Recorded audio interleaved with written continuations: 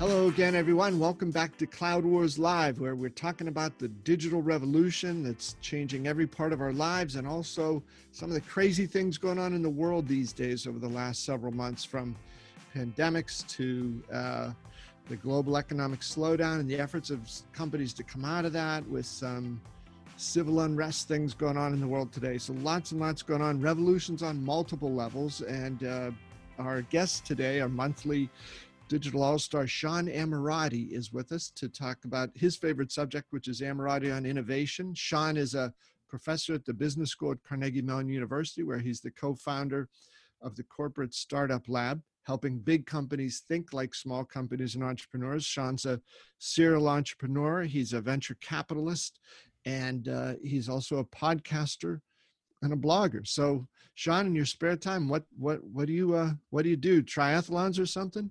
I do triathlons in my spare time. That's right. Although not right now, as it turns out. If you want to think about an event that is not safe to do in the world we're living in today, putting 5,000 sweaty athletes in a small space together is certainly one of them. So more just training these days. But yeah, looking forward to getting back to it when we get on the other side of this.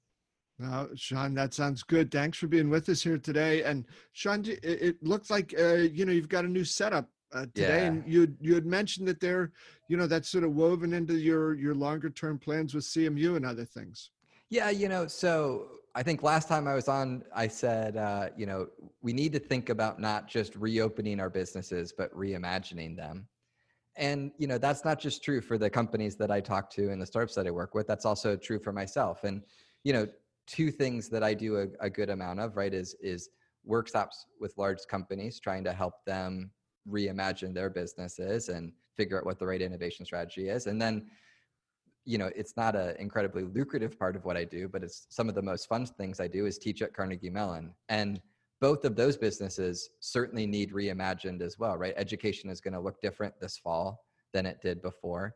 And certainly getting on a plane to fly to a boardroom somewhere to do a workshop is not something that we're doing a lot of right now. So in the spirit of reimagining, I went ahead and kind of built this out a little bit so that I can do more of these workshops and also, cut some videos and some ways to try to help produce some more content around entrepreneurship. Because I do believe we cannot stop investing in entrepreneurial education for our young people. Like, if you're an undergrad or graduate student right now, increasing your acumen around entrepreneurial thinking is just so important. And so I want to make sure, as someone who's been doing this for the last 10 years and been teaching online for over 5, because Carnegie Mellon's had an online hybrid program for a while, I want to make sure I'm creating content and doing things to create an excellent experience for my students at Carnegie Mellon.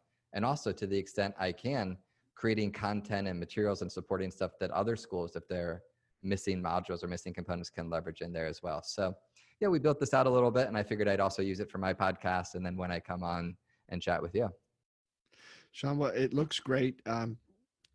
Thanks for jumping into this. And Sean, it's interesting you mentioned that notion from the last time we talked about, many people, understandably, their big focus is, I got to reopen my business. And, a lot of things that had been shut down, and those horrendous figures of, 40 million Americans put out of work by some of those restrictions, and, many hundreds of millions around the world in, for similar fashions like this.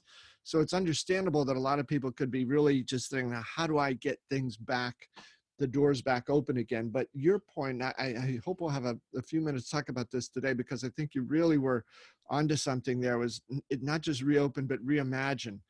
And I think, you've talked before about reimagine and reinvent, and the need for companies to look at this as an opportunity. Yes, it's a challenge in some way, but it's also an opportunity to reconnect and re-engage with customers, and opportunities in ways that they were never able to do before. So what are you thinking about that these days, Sean? Yeah, so I feel even more committed that that's the right mantra for these companies along a couple of different dimensions, right? So the first is, it's always been true. And we've been saying this, I think, since probably the first time I came on this podcast with you, right? That the things that made your company relevant won't keep it relevant in the future, right? Now, I think what's happened from a pandemic and economic recession perspective is that we've dramatically decreased the sort of length of relevancy that happens. So like, whereas before, maybe when I was saying that, my implication was, 5-10 years from now, the world's going to be different, and you need to build new products, new services, reimagine how you deliver value to your customers for that world 5 to 10 years from now. The interesting dynamic now is that window has shrank. So instead of it being 5 to 10 years, it might be like today, or at least, the next couple of months, right? And I think what you've seen is, it's easy to experience this kind of in our consumer worlds. I think about, restaurants that rush to reopen, their business is now feeling very fragile again. Whereas if that restaurant rushed to reinvent itself, there's a local Thai restaurant down here that completely changed how they did delivery, how they did takeout, everything, right? I was talking to the owner, like their business is up dramatically year over year, right? Because they've not just said like, oh, let's figure out how we can make our dining room safe, because that's how we used to run our business. It's like, how we used to run our business is not relevant. And the thing is, like, everybody nods their head when you use an example like restaurants, because it's like, oh yeah, I get that. Obviously that's the right thing. But you know what? That's also true for a large automotive company. That's also true for an entertainment company, right? This is true across all industries. This is true for education. Like, it's a privilege to be at Carnegie Mellon, but Carnegie Mellon is not going to look the same going forward that it did before. I think it will still be a magical place, but it's going to be a different magical place. And I think what you're going to see is some businesses, they're going to actually double down on this and say, okay, the world's changed. We need to quickly accelerate into the future. The thing that we thought was going to be true about our business in 5 or 10 years, it's going to be true now. So let's go. And you're going to see those businesses come out of this stronger, more vibrant than ever. We talked last time about the study from the Harvard professors about roaring out of the recession. They're going to come roaring out of this. I think you're going to see others that for whatever reason are going to kind of cling to the past. And they're just, unfortunately, they're just going to get hammered. And what I think is the real important question right now, and we're just beginning to kind of look into this, but is what's the sort of current landscape between, okay, I want to, I'm going to cling to the past versus try to maintain status quo versus really push forward. And then is there any way we can influence through partners? I think technology companies actually have a huge role to play here in getting more of those companies to shift their focus to looking forward and being one of these strong companies. Because the reality is, it's fun to read the Wall Street Journal or the CNBC article about what's going to happen to the economy overall. And there are some great economists at Carnegie Mellon who have weighed in on that, and I think these are important topics.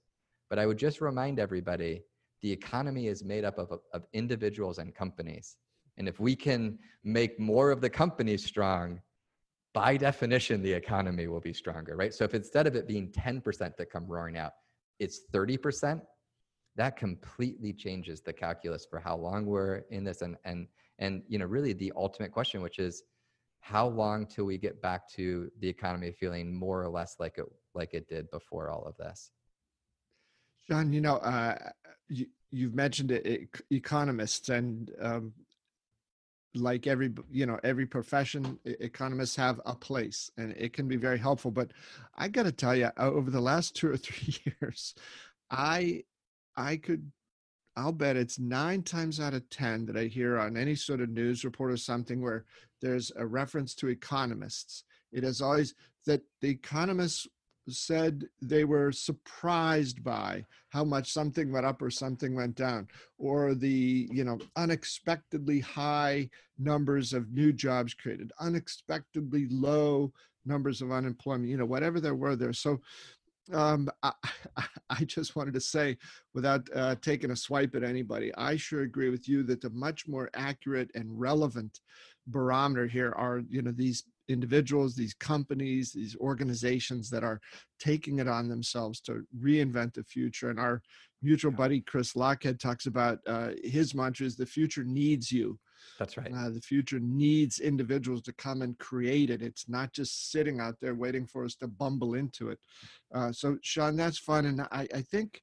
And I would just bolt on to Yeah. Chris's comment, and it's entrepreneurs in the broadest sense of that word who create that future. Think about all the different futures that were created in the last 20 years.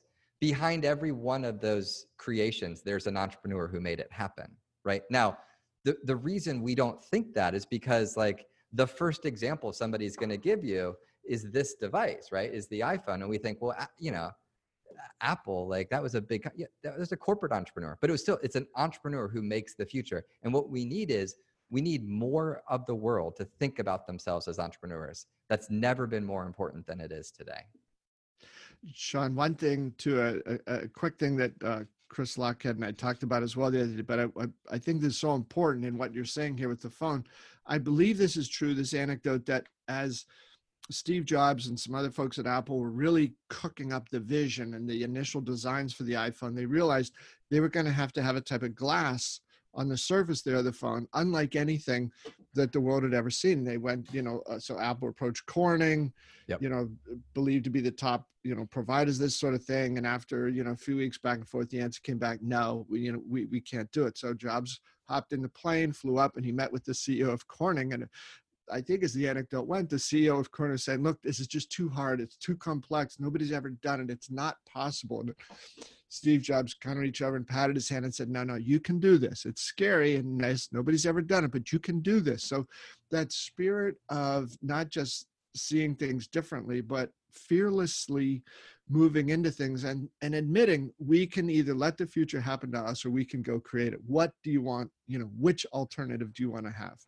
And so I think what we need to do is we need more people to take that same mindset that Steve Jobs did, right? And this is not to say that people aren't doing it. There are plenty of executives who I believe have really distinguished themselves through this crisis, but we need more of them to behave this way. And then folks like you and I that are sort of counselors and advisors to these executives, we need to get them to think not like, okay, why can't we do this and just stop there, but instead say, okay, what are the constraints that we're operating within? And then based on those constraints, how do we actually go make the future that the world so desperately needs?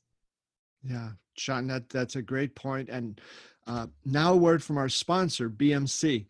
In a world that's changing faster than ever before, the biggest challenge for businesses is creating fabulous customer experiences. That objective requires actionable insights and real-time agility from one end of your business to the other. At BMC, they call this the Autonomous Digital Enterprise, and they've put together a set of solutions to help you anticipate what's coming, adjust accordingly, and acknowledge those changes from end to end. To start your journey to the Autonomous Digital Enterprise, visit bmc.com/ADE. So, Sean, that the mindset that you're describing, I think it's so important. I suspect there's going to be a fair number of companies who say, hey, we've had workshops, we've talked about reimagining and reinventing the future, and we're not ready yet. The market's not ready yet. We've got to get through this core. Right, there'll be an endless list of reasons not to do it. So instead, I think your notion there of map out the constraints that you have. How do you overcome those? Is that something that you think the current set of leaders can make that twist? Or do you think we're going to see a lot of shakeups in companies that just figure they're going to have new vision, new leaders to be able to get to this new reality? Yeah, I think you're going to see some of both, right? I think certainly you're going to see more turnover in the executive ranks in the next 6 to 12 months than you've seen historically, because certainly just like some companies won't get there, I think some boards are going to push their execs to get there and they just won't. But I also really am optimistic that there are organizations that I really believe are going to not just kind of survive, but figure out ways to thrive in this world. And we talked about this a little bit last time, but I really am interested in the role technology can play in all of this. You know, along a lot of dimensions, I believe companies have under-realized value from their digital transformation investments, right? We've talked about the need to think about business model transformation versus just digital transformation before. But another element of this, right, is that way more information at the atomic unit is inside these enterprise systems today. And I think when you look at companies who are like, wow, that's a big ERP system, but look at how valuable their data analytics business is.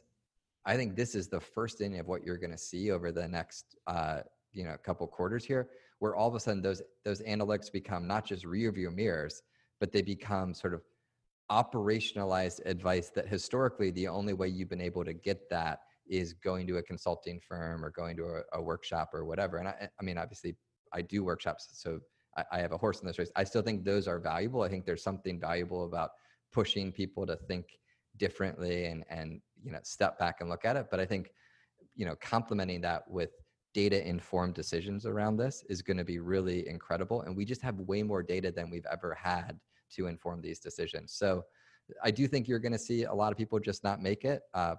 Some companies just aren't going to make it, and some leaders just aren't going to get from here to there. But I am optimistic that there's going to be some magical moments as well here. Sean, that's interesting. As you talk about, the ones who will, the ones who won't, and one of the factors in there is going to be, you've described this notion of and the incredible impact these days of data. So, companies realizing first that they have it, secondly, that it's a raw material that they can use to do extraordinary new things. And then who gets to see this? Who gets to participate in the data revolution within companies? And then in a parallel structure, some companies might say, hey, wait, I can't tackle that because I'm also dealing with this now remote work from home, resettled headquarters, situations like that. And actually, cannot those be sort of the same thing, two sides of the same coin? We're going through these sort of wrenching redefinitions, reimaginations of how our workforce actually operates. Isn't this an ideal time to allow people sort of to unleash that potential of the people and say, look, as we move into this new stuff, you're also going to get a chance to see things you haven't seen before. You'll be expected to be involved in these new awakenings and new imaginings of things. And, I don't know if I'm being over Pollyanna-ish about it, but I do think that there's a chance for some companies that have, if not bumbled and stumbled the last few years, at least they haven't been among the real innovators and movers in these companies. I think there's a chance for them to do that, but it can't be tentative. Your discussion a few minutes ago about the relevancy cycles, these are not, well, we'll get to that next year. You're not going to be here next year if that's your outlook. That's exactly right. No, that's exactly right. And I think that the work from home piece of this is interesting, right? Because it's sort of like the restaurant piece that we were talking about earlier. I mean, we've been saying for a long time, we talked about it in the context of the WeWork implosion, right? Turned out, and the onion continues to peel back, wow, was there just some corporate governance mistakes there? But the part that was not incorrect is that, look, the concept of a big HQ somewhere that people waste an hour each day getting to and from is kind of crazy in the knowledge economy that we live in today. Like, that piece of it was right. And so these more atomized and fragmented offices, like, that made a lot of sense. Now, tons of problems at the board level there that frankly probably mean that the shareholders of WeWork will never realize the insight, the value from the insight that they had there. But again, like, we thought that was a trend that would play out over the next, 5 to 10 years. I mean, that may, you're seeing lots of tech companies announce they'll be work from home forever, not like work from home till we get a vaccine, but like work from home forever, which I just think it's just another good example. It's like the restaurant, we're not trying to reopen our corporate HQ. We're trying to reimagine what does corporate HQ look like in a, future state here. Sean, I think there's weaving together a couple of the threads you've brought out. I think from CEOs more than ever before now, there's a pressing need, an incredibly urgent need for them to start in a way this new part of their journey. toward reinvention, toward reimagination. They've got to dream big dreams, and they've got to be able to communicate those effectively. Like the restaurant owner said, we're still going to be a restaurant. This is our name. We're going to serve Thai food, but in totally different ways, different processes, different approaches, different value to the consumer, different revenue models, and so forth. And one of the examples, and I think we might have chatted about this last time, but I do again think this is worth bringing up, is the CEO of Novartis, Vas Narasimhan. He said that for too long in the pharmaceutical industry, everybody accepted it, right? It's 10 years, $2 billion to create something new. And he finally thought about that, and he said that was true at a time, but not at this time. That's so right. why don't we attack these time and space constraints that have been put on us and find new ways to do that? And his goal, his idea there, he said, we're not going to speed up drug development. We're not going to reduce the cost of drug development. He said we're going to reimagine medicine. Right. And if you give people, I think, a compelling vision like that, that's the way to light the fires within your teams, to get everybody feeling like, oh, on that, yeah, this, I got to be here. I can help with that. Let me go. Well, and I mean, to tie the thread back to the Steve Jobs and the Gorilla Glass example, right? And goes and finds a partner in the case of Microsoft and says, no, this is such a big vision that it's bigger than just my company. Let's go find a partner to work on this with us. And the Microsoft piece, Sean, I think brings to that something where, you've talked about a few things at the atomic level. So I'm not mixing metaphors here and getting into physics and saying they're going to fuse information technology and pharmaceutical products, but at a corporate level, that's exactly what they are doing. And I think that Vas, the CEO at Novartis, he didn't talk about we've signed this 5-year, $500 million. He didn't frame it in those terms. He said, we're going to work with Microsoft to create an AI innovation lab, because that's where the value is going to be driven. So I think that opportunity to dream the big dreams, understand that, I can't think of an industry right now that will not have information technology at the core of what they're doing. And don't be afraid to reframe the engagements that you create with technology companies, whether it's Microsoft or anybody else, or other, Gorilla Glass, and up and down the line. There's new ways of doing things. And I don't know if it's a lack of imagination or concern or fear or worry, whatever it is, but I think the CEOs that are going to be at the top of the lists in the next year or two are going to be the ones that just sweep those things aside and focus on where's the market head, where's the opportunity, how much do I have to change, not how little do I need to change to get there. It's going to be, one of the most striking 18 to 24 months, I think, in the history of business. Absolutely. There's no doubt about it, right? Like this is both going to be an incredibly intense time, and there's going to be all kinds of challenges.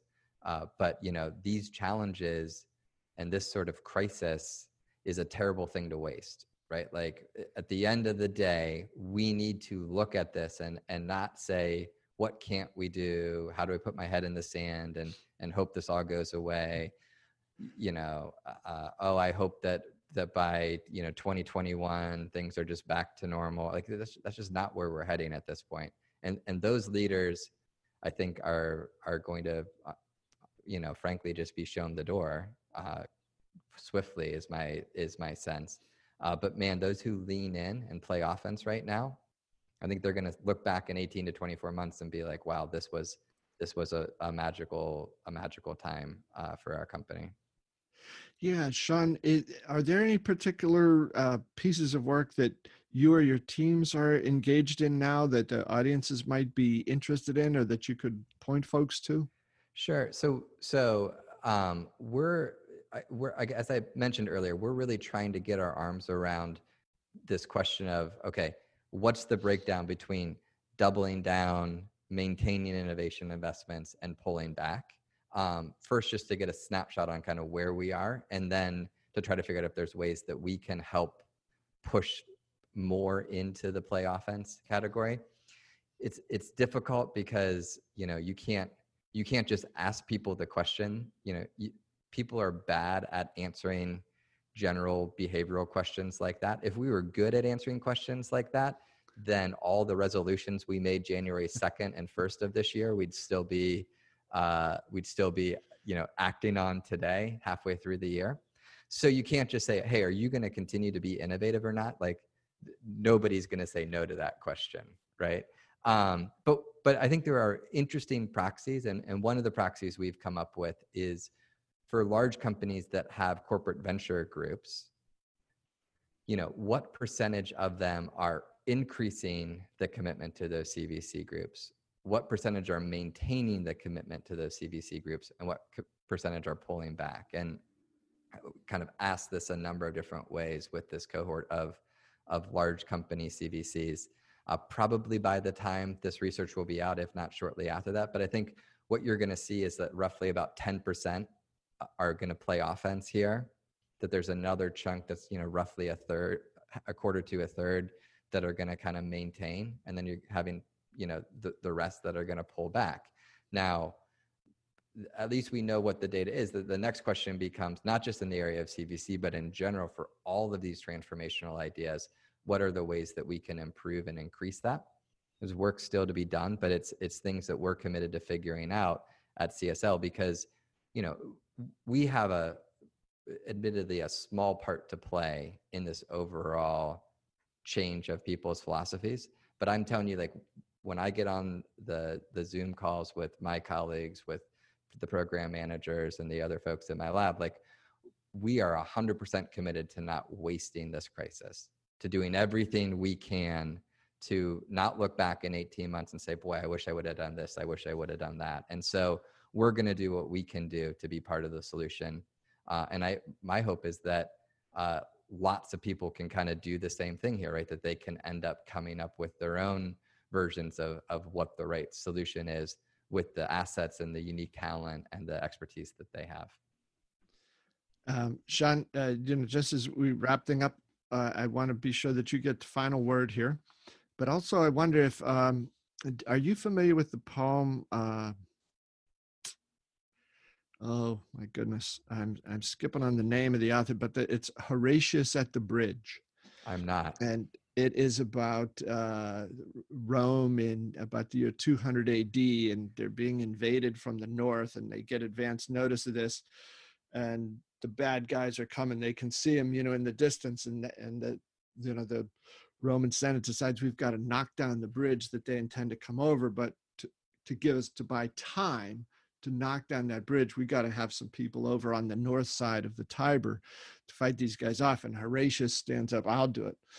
And he said, but I need somebody on my left and my right. And he gets a couple people up there. And the story is about this thing of, what do you do when real tangible danger is approaching? How do you respond to this? What does leadership look like? And what does commitment look like? And all this. So these next 18 to 24 months, as you said, are so critical, but these are issues that, we as humans have dealt with for thousands of years. And I think that if you want to share some with some folks, a little bit that might allow them to think about this a little bit of a different way, set a few stanzas from, I think it's Macaulay is the poet there, Horatius at the Bridge. It'll at least get their blood pumping a little bit, whether they decide they want to be Horatius or the guys hiding on the other side, it remains to be seen, but it's an enduring human problem. Sean, it's very powerful stuff. Do you have a couple final words you'd want to share with people about, as they jump into this decision-making time? I think that in general, if I were just to kind of leave you with one thought, it would be this thought exercise. Think about kind of all the trends that you've been talking about around the boardroom over the last couple of years, right? Because I don't think actually that most of the trends that we need to tap into as we reimagine our businesses are unknown. I would actually argue most of them are very known. But just do not be complacent. Assume that trend is going to come at you much faster, much more dramatic than maybe you thought in January before all of this started. And then I think with that lens, then go back and revisit your operational plan, revisit how you're investing your assets this year. Because I do believe that you will, you are much more likely to regret underreacting than overreacting. Like our bias is going to be just with human nature to underreact to these things. And I think in 18 months, that'll be disappointing to us. Whereas if we think, okay, let me lean a little extra into this, we'll end up being really glad and realizing that we didn't actually overreact at all. We just reacted appropriately to this time of just crazy transition and transformation. John, it's great final words there. I was looking for some, as you were talking about the future coming faster than ever before. I think the subject line or the tagline on the Cloud Wars newsletter this morning was, warning, the future in your rear view mirror is much, much closer than it appears. So, Sean, as always, great counsel there. Thanks so much for being with us here at Cloud Wars Live. Loves the new workspace you've got there, and it seems to be a great, manifestation of your acceptance and your eager redefinition of who you are and what you do and how you work. So, thanks for being with us and sharing, as always, some great ideas. Thank you, Bob. I appreciate it. Have a good one. And thanks to all of you, our wonderful audience here at Cloud Wars Live, growing. We're in over 100 countries. Have watched it. We're happy to share these ideas. We'd love to hear from you. Thanks for being with us, and we'll see you next time.